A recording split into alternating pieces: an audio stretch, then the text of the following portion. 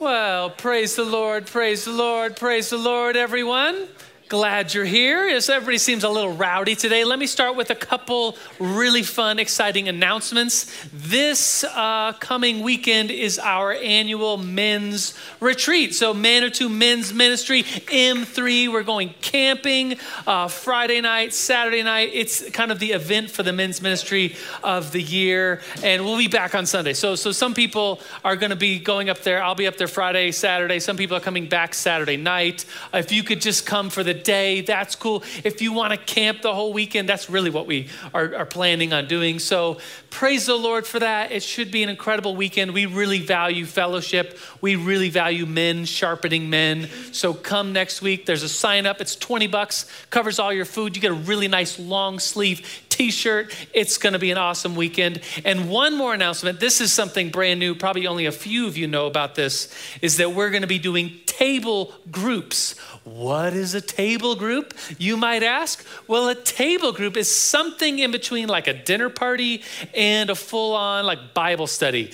And what we're asking, so some of you are already starting these groups. So if you get invited to a table group, you will know what to expect. Expect to meet twice a month for this quarter. So September, October, November, 6 times before Thanksgiving is kind of the hope.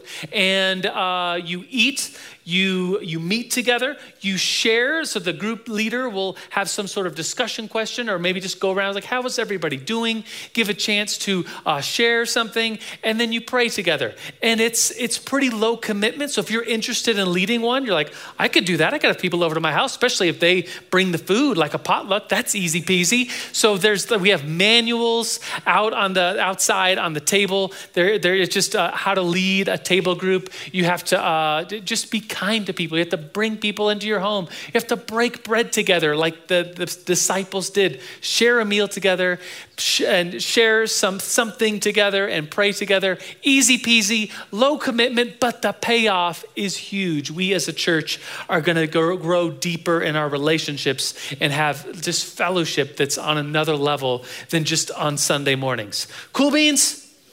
All right, those are your announcements. It's hard to transition from saying cool beans into scripture, but would you open up your scriptures to Galatians chapter 2? We're going to read a couple verses here. And so if you are able, would you stand just for a few moments in respect to the reverence of God's word here?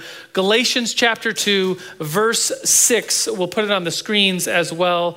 It says this. Paul is writing, and he's talking about some people. We'll talk context in a minute here and give you the idea of the background of what's going on. But let's for now just read it.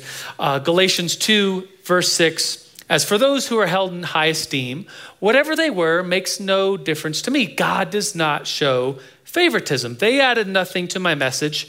On the contrary, it says they recognized that I had been entrusted with the task of preaching the gospel to the uncircumcised, just as Peter had been to the circumcised. Verse 8, for God, who was at work in Peter, was also at work in me, as an apostle to the circumcised, was also at work in me as an apostle to the Gentiles. And then here's some people. James, Cephas, that's Peter, and John.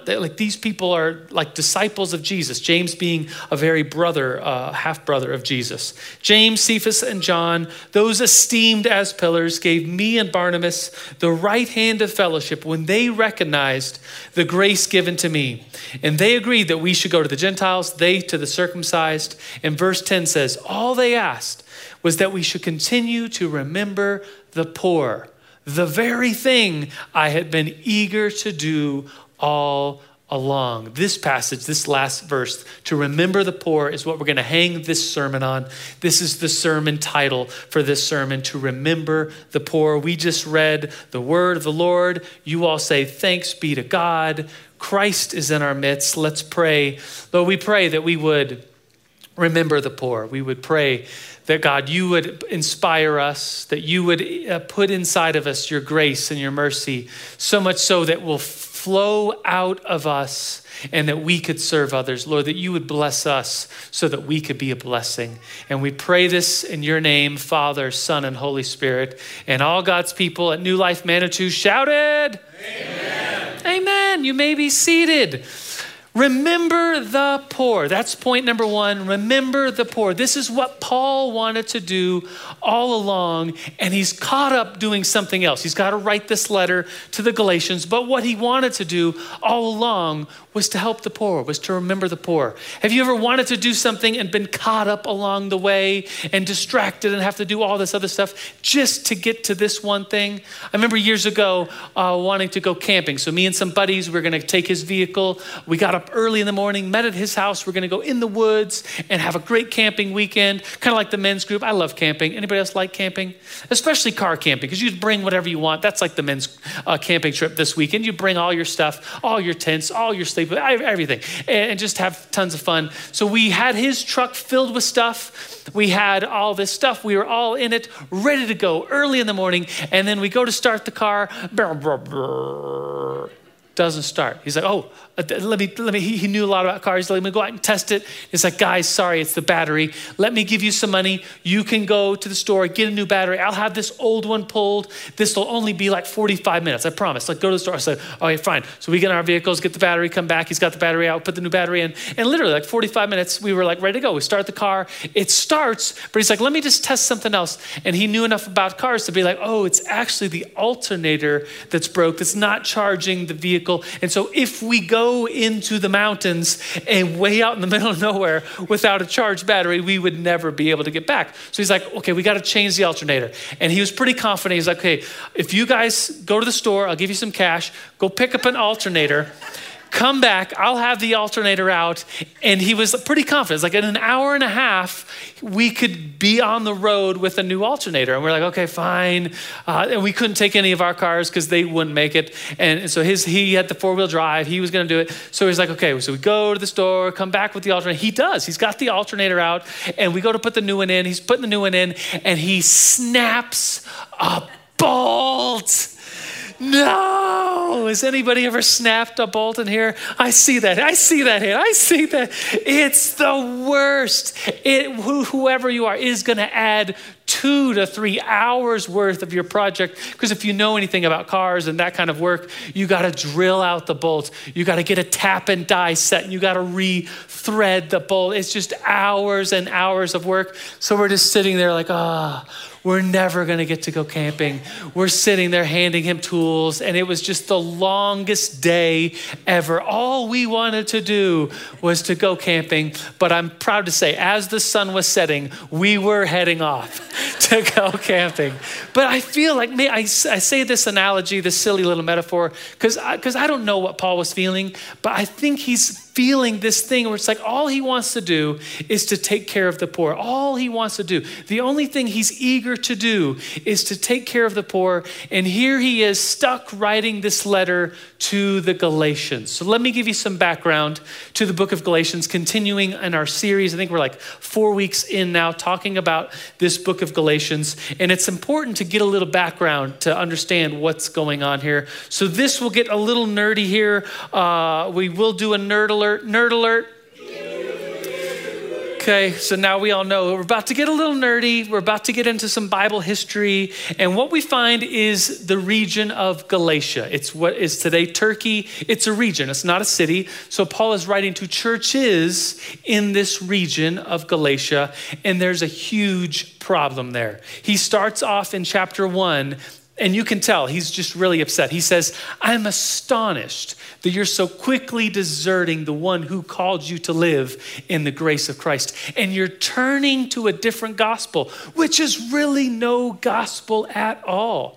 At the end of at the beginning of Galatians chapter 3, you can tell he's really upset because he says, you foolish Galatians, who has bewitched you? Before your very eyes, Jesus Christ was clearly seen as crucified. And were you saved by the works of the law, or were you saved by faith? You're saved by faith. And this passage is the passage right after this one is where Paul just lets Peter have it. They get into an argument in front of people, and Paul recalls this and says, you were saying you shouldn't eat with the Gentiles, but then you were eating with the Gentiles. And then this other group came in, you're like, no, I don't need to eat with the Gentiles. I would never eat with the Gentiles. It's like if someone's like going on and on about being gluten-free, and then you walk in and they're like eating a cake, and you're like, hey, What happened, bro? I thought you were gluten-free. So, well, the cake was really good. And so Paul is like calling these people out.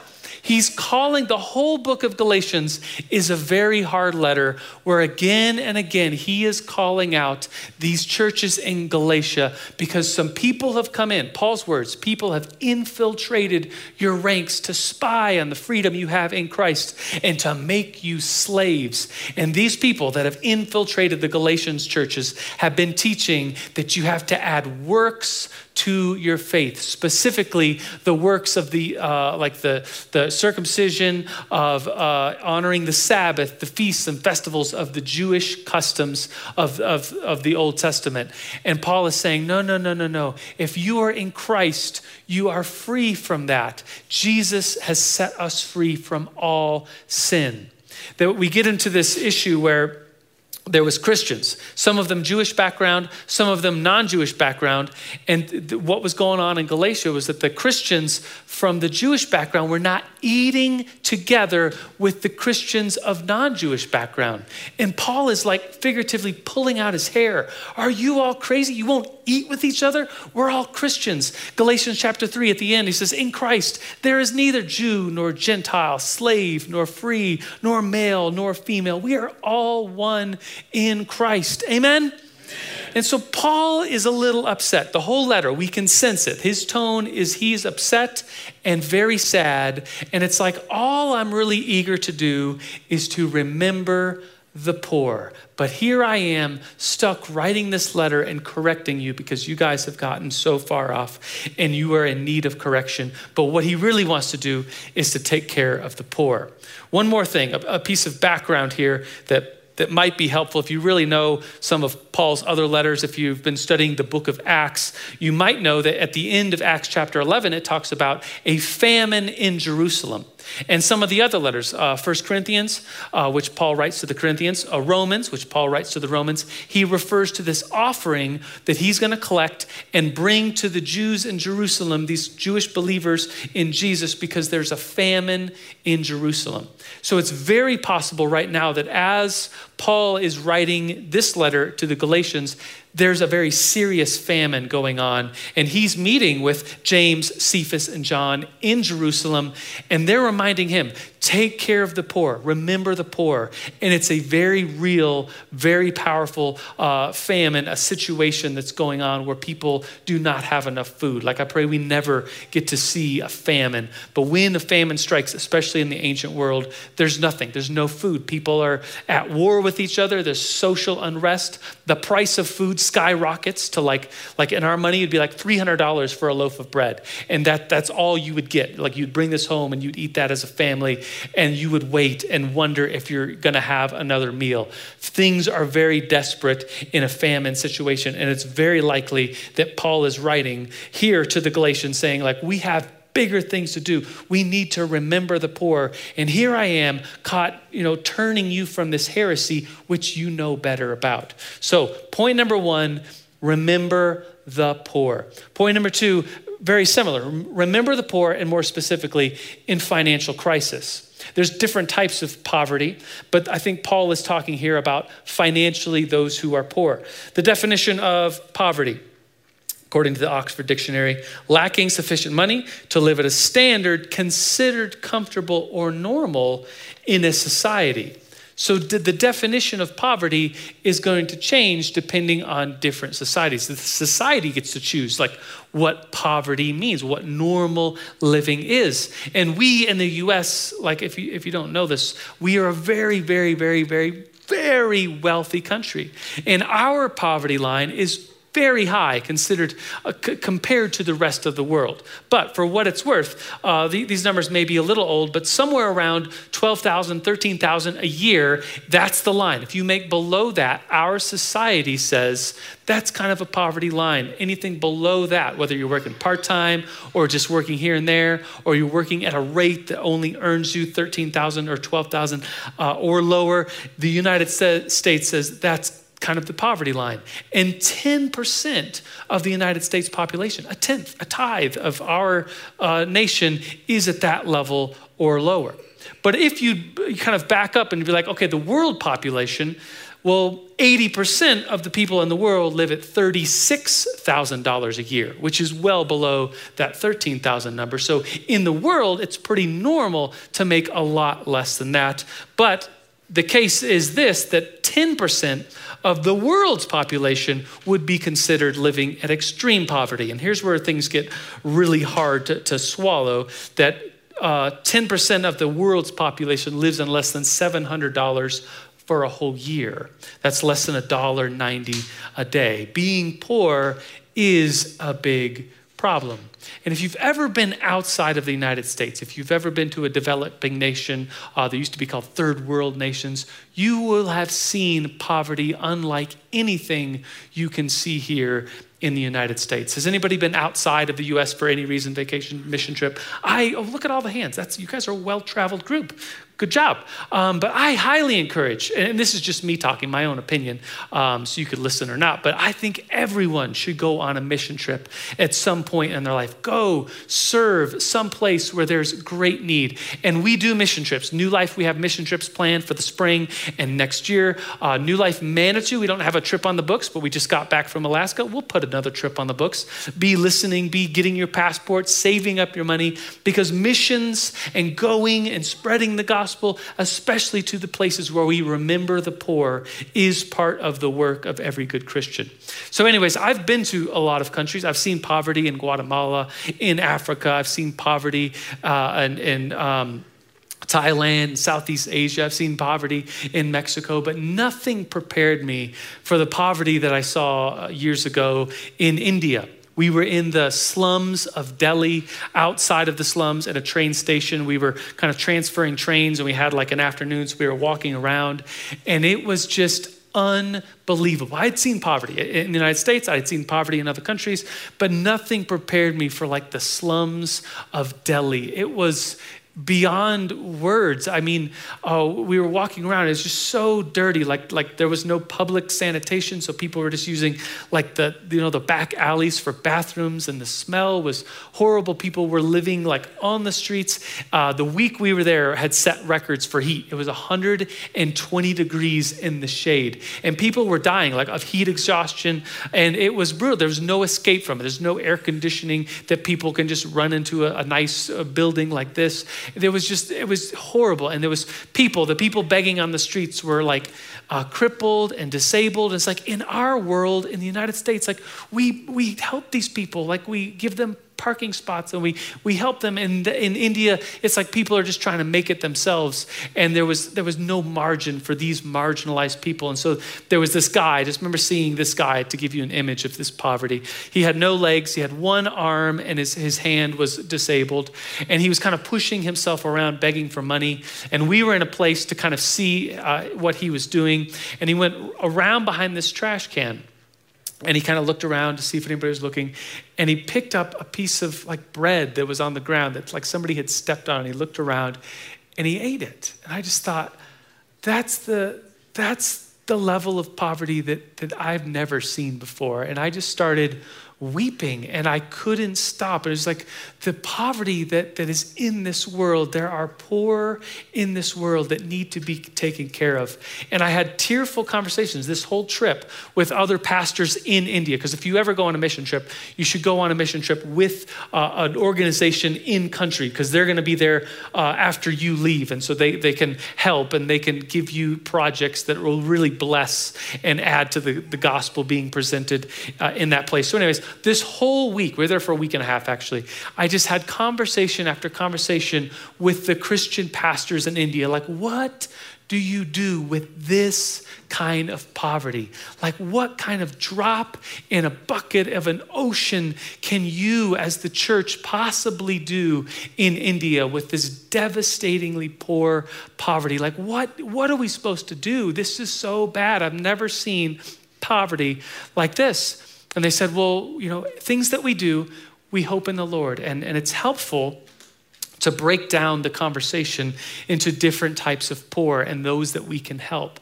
And I thought this was pretty helpful. So in conversation with these other pastors in India who are amongst the poorest of the poor in our world day to day, they said, there's three types of poor. So I'm going to go through this really quickly, but hopefully it's going to be very helpful for us as we remember the poor and make this a practical example. So type 1 would be a type of poor that's like right now, there needs to be help because people don't have shelter. People don't have water. People don't have food. Like we saw last week, the hurricane comes by and people are running for their lives. People don't have clean water. People don't have food. They need help right away.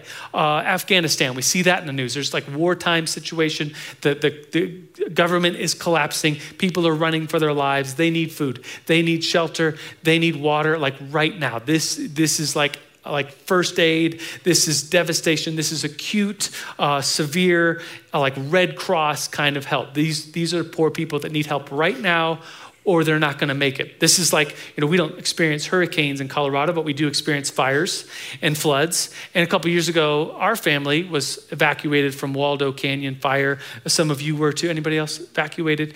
Oh, look at all the hands. That was a great moment of memories, wasn't it? So woken up in the middle of the night, Erica called a friend of hers and we went to their house and stayed the rest of the night. It's like, we need help right now. We have nowhere to go. Would you take us in? Yes. And so that's as the church, we got to be ready for these kinds of things. This is what New Life North, our big facility up north, has. It's a Red Cross partnered shelter. So if a disaster strikes, like when the Black Forest fires were raging, do you remember that? People fled the fires, and if they didn't have anywhere to go, New Life North opened the big doors of their facility, and we had cots, we had rooms, we had showers, we had food, we got pizzas, we put on movies for the kids. There was internet, and people could just spend a day, 2 or 3, because they had nowhere else to go. That's that kind of relief. I think about serving at the pantry. I see Miss Lorelei, she's there every week. Some of you have served at the Manitou Springs Pantry. It's a partnership with St. Andrews in the middle of town, and sometimes people show up, and they're just like, I just lost my job. I live in a paycheck to paycheck and the car broke down. I have no groceries. Can you help? Yes, that's what we're for. And so we provide food assistance. We hook people up with bags of food every single week. That's what we do. So this is the kind of like acute, severe, poor poverty that we see, and we just, as the church, we can react. We don't try to react, we try to plan so that we know what to do when these things happen. The second type is people that have food, they have shelter, they have the things they need, but what they don't have is like a way out of the cycle of poverty. It's like if they just got a little ahead, they would get out of a horrible situation. Like for instance, if someone's car breaks down, they don't have enough money to fix it and they're working really hard. Well, now they have to take the bus to and from, the Colorado Springs, Manitou buses, they're not the best. They all kind of have to go downtown, then you got to go transfer. So it usually takes people like an hour and a half. So 3 hours round trip to get to work. Well, if you're riding the bus for 3 hours, then you can't work more hours and get more money to fix your car. You're stuck riding the bus. And so it's kind of like this catch-22 where it's like, man, if we just gave them a little bit of help, then they could get their feet under them. Or I think about like along Manitou Ave, the hotels, the motels that in the winter usually have really pretty low like weekly rates. And so people will rent hotel rooms, like 1 bedroom, 1 bath, and they'll just be there for a time. And sometimes it's hard to get out of that situation because let's just say the price for a room is $100 a night. Well, $100, 30 days in a month, what's that in rent? It's like $3,000. That's way more than you should be paying for a 1 bedroom, 1 bathroom little room, right? But they can't get out because they're working week to week, they're paying week to week. And it's just like, man, if only they got a small loan, they could get out of that situation and actually pay a lot less in rent and actually get their feet under them. And so we as a church, to help this type, when you give your tithes and offerings to New Life, it's headquartered out of our North building, but we take applications here just so we're all aware of this. It's a ministry called Benevolence. And so people fill out applications for housing assistance and for utilities, to get their utilities turned back on for power and gas and heat and water, so that we can help people to help get their feet under them so that they can keep going. They can get out of a cycle. So this is type 2 poverty. They have enough, they have food, they have water, but they're in a situation where they can't get out. Type 3 is maybe the saddest type. This type is kind of the long-term poor, the career homeless, the many times there's an addiction at the bottom of it. And if you, for instance, if someone is addicted to like heroin or some methamphetamines, if you gave them a loan for a couple $1,000s, what would a heroin addict do with a couple $1,000s? Will probably fall back into even more of the addiction. So it's a different type of poor where it's like what these people need. You hear phrases like, don't give a hand out, give a hand up. Like that's actually a pretty good phrase for this type of poverty. Or, give a man a fish, feed him for a day, teach a man to fish, feed him for a lifetime. This literally happened to me when I was learning to fly fish one time. I was at, where Pike View Pond is? It's on the corner of like Nevada and Austin Bluffs. You know what I'm talking about? It's a very random place for a pond to be, but they stock it. So I was learning how to fly fish and I caught a fish. I was like, wow, this is so awesome. I caught a fish. And out from the woods, this guy popped up. He's like, whoa, that's weird. You've been watching me? Like a homeless guy was like, hey man, can I have your fish? I'm hungry. I want to cook them and eat them. And I was like, oh gosh, yeah, here, take the fish. This is weird. I'm out of here. But the whole way home, I was like, I should have taught him how to fish because that would have fed him for the saying. I should have done it. But anyways, the saying is what's like, this type, the third type, needs programs, needs rehab, needs systems, needs homes, needs coaching. This is the kind of thing where New Life partners with Springs Rescue Mission. And it's a shelter and a program. They have a program called New Life Program, same name as our church, pretty cool. And it brings men and then women, two different programs, out of addiction. And it's a shelter and it coaches them and it helps them through like a 12-step program to get out of addiction. And we, New Life Management, who have baptized some of these guys that have graduated, we have seen the work of the Lord helping this usually very helpless type of poor where there's addiction. We have seen hundreds now of single moms graduate from Mary's Home. This is something that New Life Church started for single moms with kids that are facing homelessness. We bring them in. It's a whole year program where we help them out of addictions. We help them with finances. We help them with coaching. And we tell them there is a God who loves you and has a plan for your life. And we present to them the gospel. And we've seen hundreds of people graduate with a program that New Life started. It's pretty awesome. It's called Mary's Home.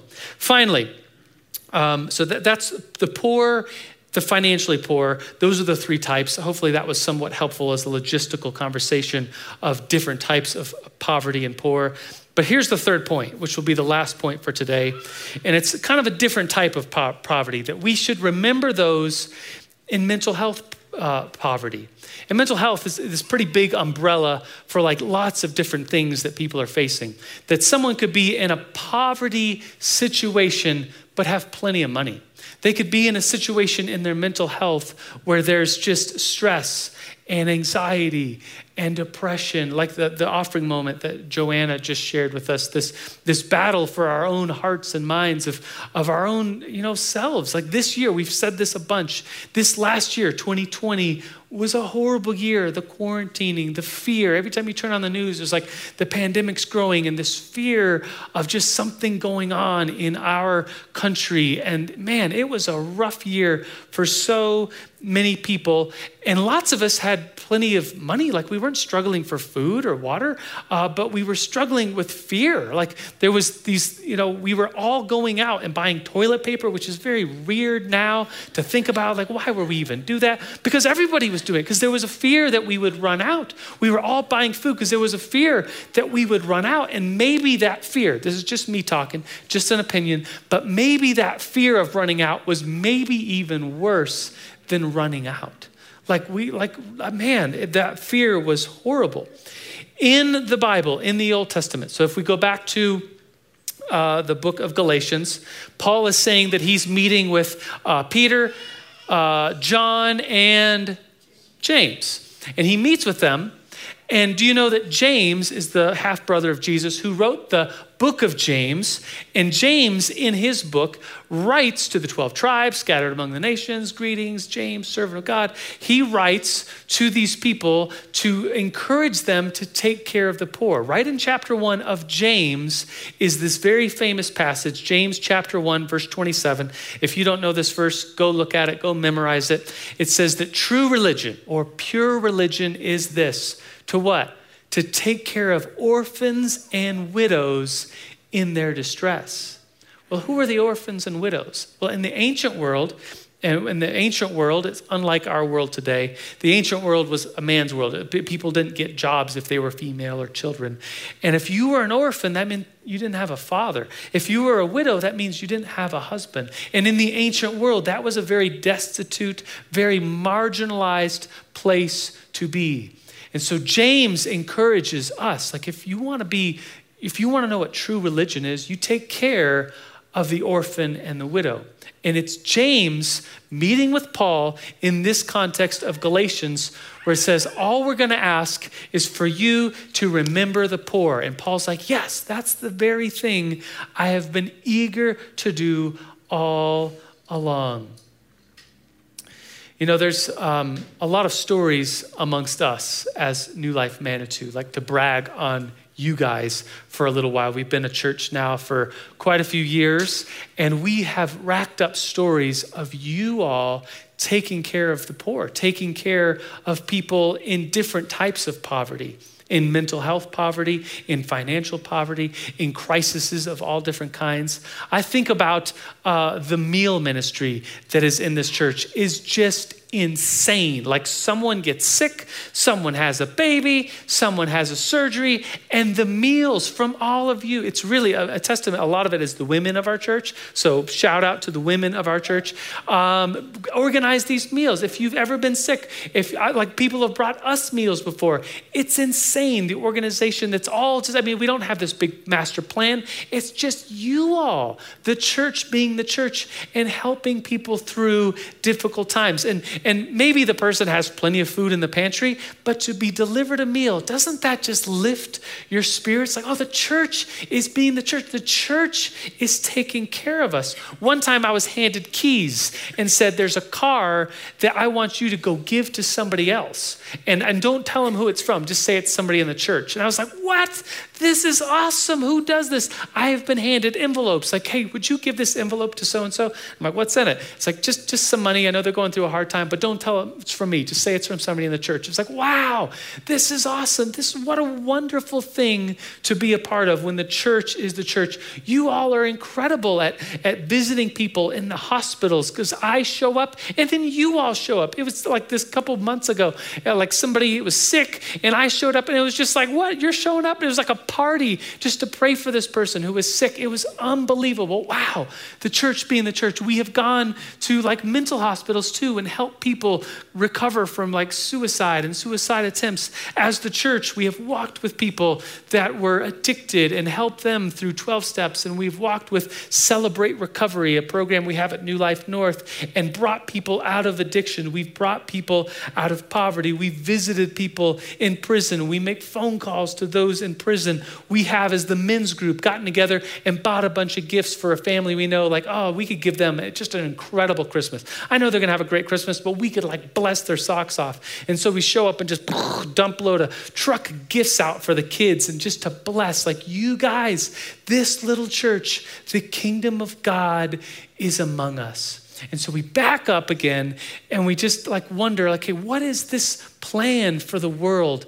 The plan for this world in poverty and remembering the poor is just insane. Like I told you that story of India and the poverty that's there and poverty that's like that all over different places of the world.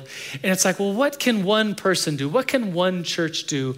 Well, the local church in local areas is the solution for remembering the poor, because we don't just have to, help someone get new shoes. We don't just support this. And, there's organizations in the world out there, like around Christmas time, you go to Safeway and they're like, it'll be $17.90. Would you like to round up to $18 for the 10 cents to go to some charity? And you're like, sure, I can do that. But does that money go with it a message of true hope that can lift people up out of the depths of depression and sin and addiction? I don't know. We as the local churches all over this world, we can remember the poor and bring a message of hope and truth and love. Amen? Amen. Let me conclude with this story, and then we will go to the table. But this comes from, it's one of my favorite stories. Do you guys remember when it came out? It was pretty cool at the time, like the Chicken Soup for the Soul books. Do you remember those books that came out in 1993? What an incredible little series, just to bring heartwarming stories, true heartwarming stories in an edited book. And so here's one of the stories. I remember this one from years ago. You've probably heard it, but you may have heard it from me. It's just a great story. It encourages us with I think, very Christian values to do what you can, even in the midst of like overwhelming situations that you don't think you have any input on. But here's the story. It says a friend of ours was walking down a deserted Mexican beach at sunset. As he walked along, he saw another man in the distance. As he grew closer, he noticed the local native kept kneeling down, picking up something and throwing it into the water. Time and time again, he kept hurling things out into the ocean. As our friend approached even closer, he noticed that the man was picking up starfish that had been washed up on the beach. One at a time, he was throwing them back into the water. Our friend was puzzled. He approached the man and said, "Good evening, friend. I was wondering what you're doing. I'm throwing in these starfish into the ocean. You see, it's low tide now, and all these starfish have washed up onto the shore. If I don't throw them back in the sea, they will die here from lack of oxygen." "I understand," our friend replied, "but there must be 1,000 starfish on this beach. You can't possibly get to all of them. There's simply too many. And don't you realize that this is happening on hundreds of beaches up and down the coast? Can't you see that you can't possibly make a difference?" The local native smiled, bent down, picked up yet another starfish, and as he threw it back into the sea, he replied, "Made a difference to that one." Let's bow our heads in prayer. Lord, you are the good, holy Father that you, Lord, remember the poor. You say, blessed are the poor in spirit. Blessed are those because, Lord, you're going to take care of them. You're going to wash over us with our grace. And Lord, may we remember our own poverty, that we come before you as sinners. But Lord, you fill us with your grace and mercy. Lord, would you make us like a river, receiving your grace and your mercy and letting it flow out into the world? Lord, we can, as a church, as individuals, make a difference because, Lord, it's you and your power inside of us. So now, Lord, we humbly prepare ourselves for your table. We humbly prepare ourselves to partake in communion. In the name of the Father and the Holy Spirit, and the Father and the Son and the Holy Spirit.